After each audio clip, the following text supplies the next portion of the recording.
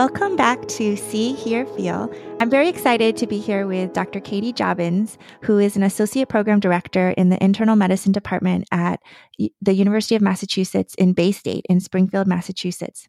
She is a primary care internist at High Street Health Center Adult and an academic hospitalist at Baystate Medical Center. She received her undergraduate degree in nutrition science from Syracuse University and a master's in science from Case Western Reserve University in nutrition and metabolism. She attended Ohio University Heritage College of Osteopathic Medicine and graduated in 2010.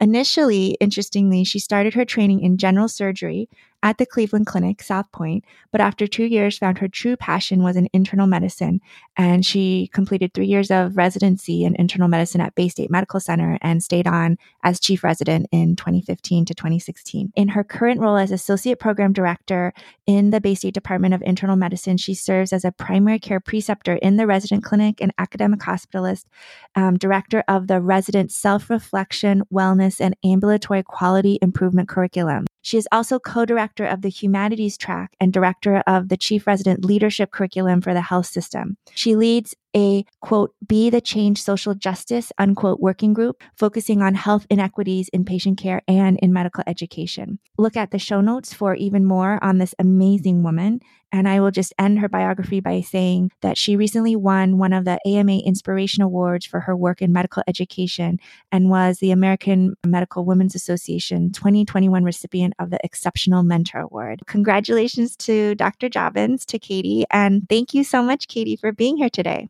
It's an honor. I'm excited to talk to you more about everything. I love an article that you wrote that's in the Journal of Graduate Medical Education, and I'll put a link to it in the show notes. You wrote in that article, I realized how listening offered another way for us to heal, perhaps not our physical pains, but our emotional ones. Can you expand on how you think listening offers a way for us to heal? Ultimately, for me, why I wrote this article was about a time when my mom was really sick and we were in the hospital, and I was on the other side of it. I was already a physician. I was in my residency. I walked in the room and, things were not going well. And all of a sudden, my sister made a comment about how all of a sudden I flipped a switch. And I switched from being her daughter and this person to being a physician. And she was like, I watched this mask come over you. She goes, where did that come from? That's not who you are. You are a passionate person. You have lots of emotions. And it was like, I literally pulled the shroud down. She said to me, I don't know what just happened, but make it go away. Well, what did I just do? Why did I do it? And where did that come from? And it made me start to talk about this, not only with my family, but with my colleagues, and be like, well, why do we do that? Like, why are we not understanding how we really can take care of each other, but also care for our patients better? I started to listen more to my patients and listen to my friends more. And it just changed the whole dynamic of recognizing that we as humans oftentimes need to listen to each other, but also if we listen to our patients, and it doesn't even take that long, and they've done studies on this, if we listen to them, we're likely to hear more of the story of what they need.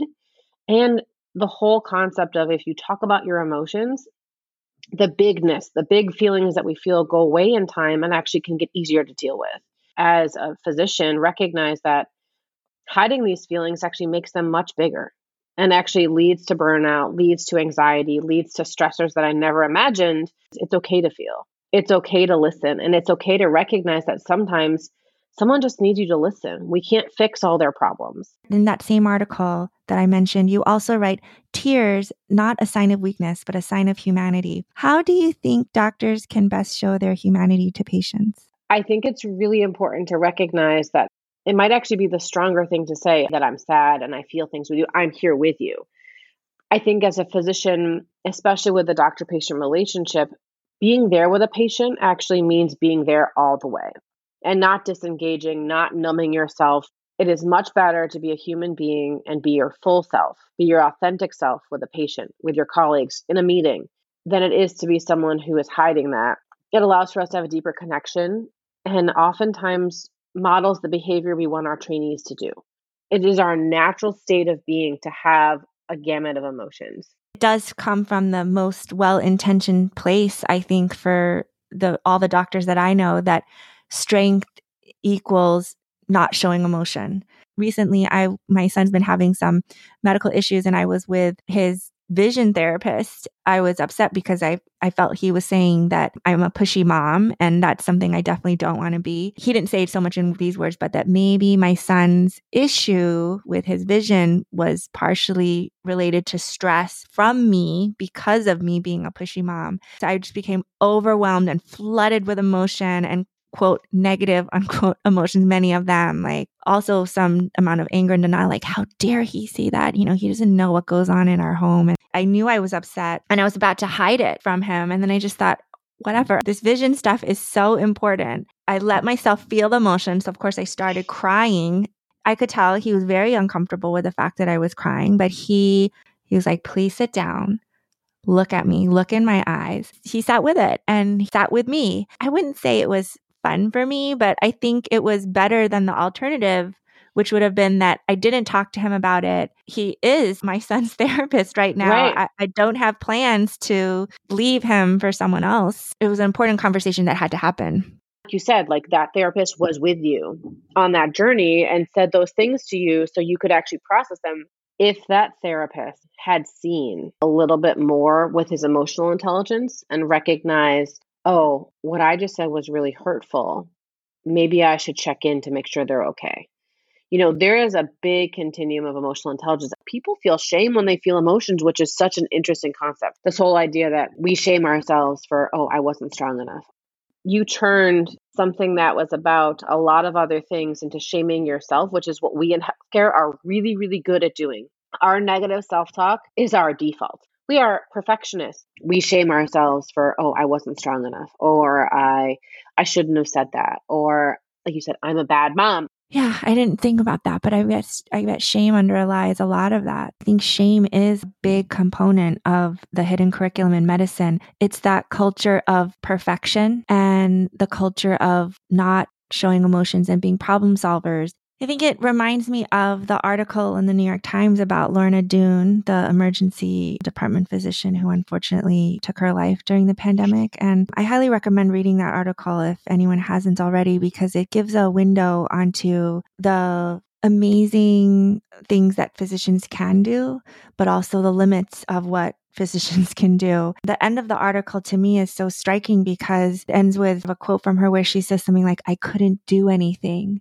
And it's referring to, I think she meant she couldn't stop the pandemic in its tracks. And not only that, she couldn't really help a lot of the people who were pouring into, I think she was overseeing at least 2 emergency rooms, maybe 3 in Manhattan, which was one of the centers of the epidemic at that time. And I read the article thinking, what do you mean you couldn't do anything? You were doing an inhuman amount. For her to have come away feeling that she hadn't done anything, I think it's just so mind-boggling.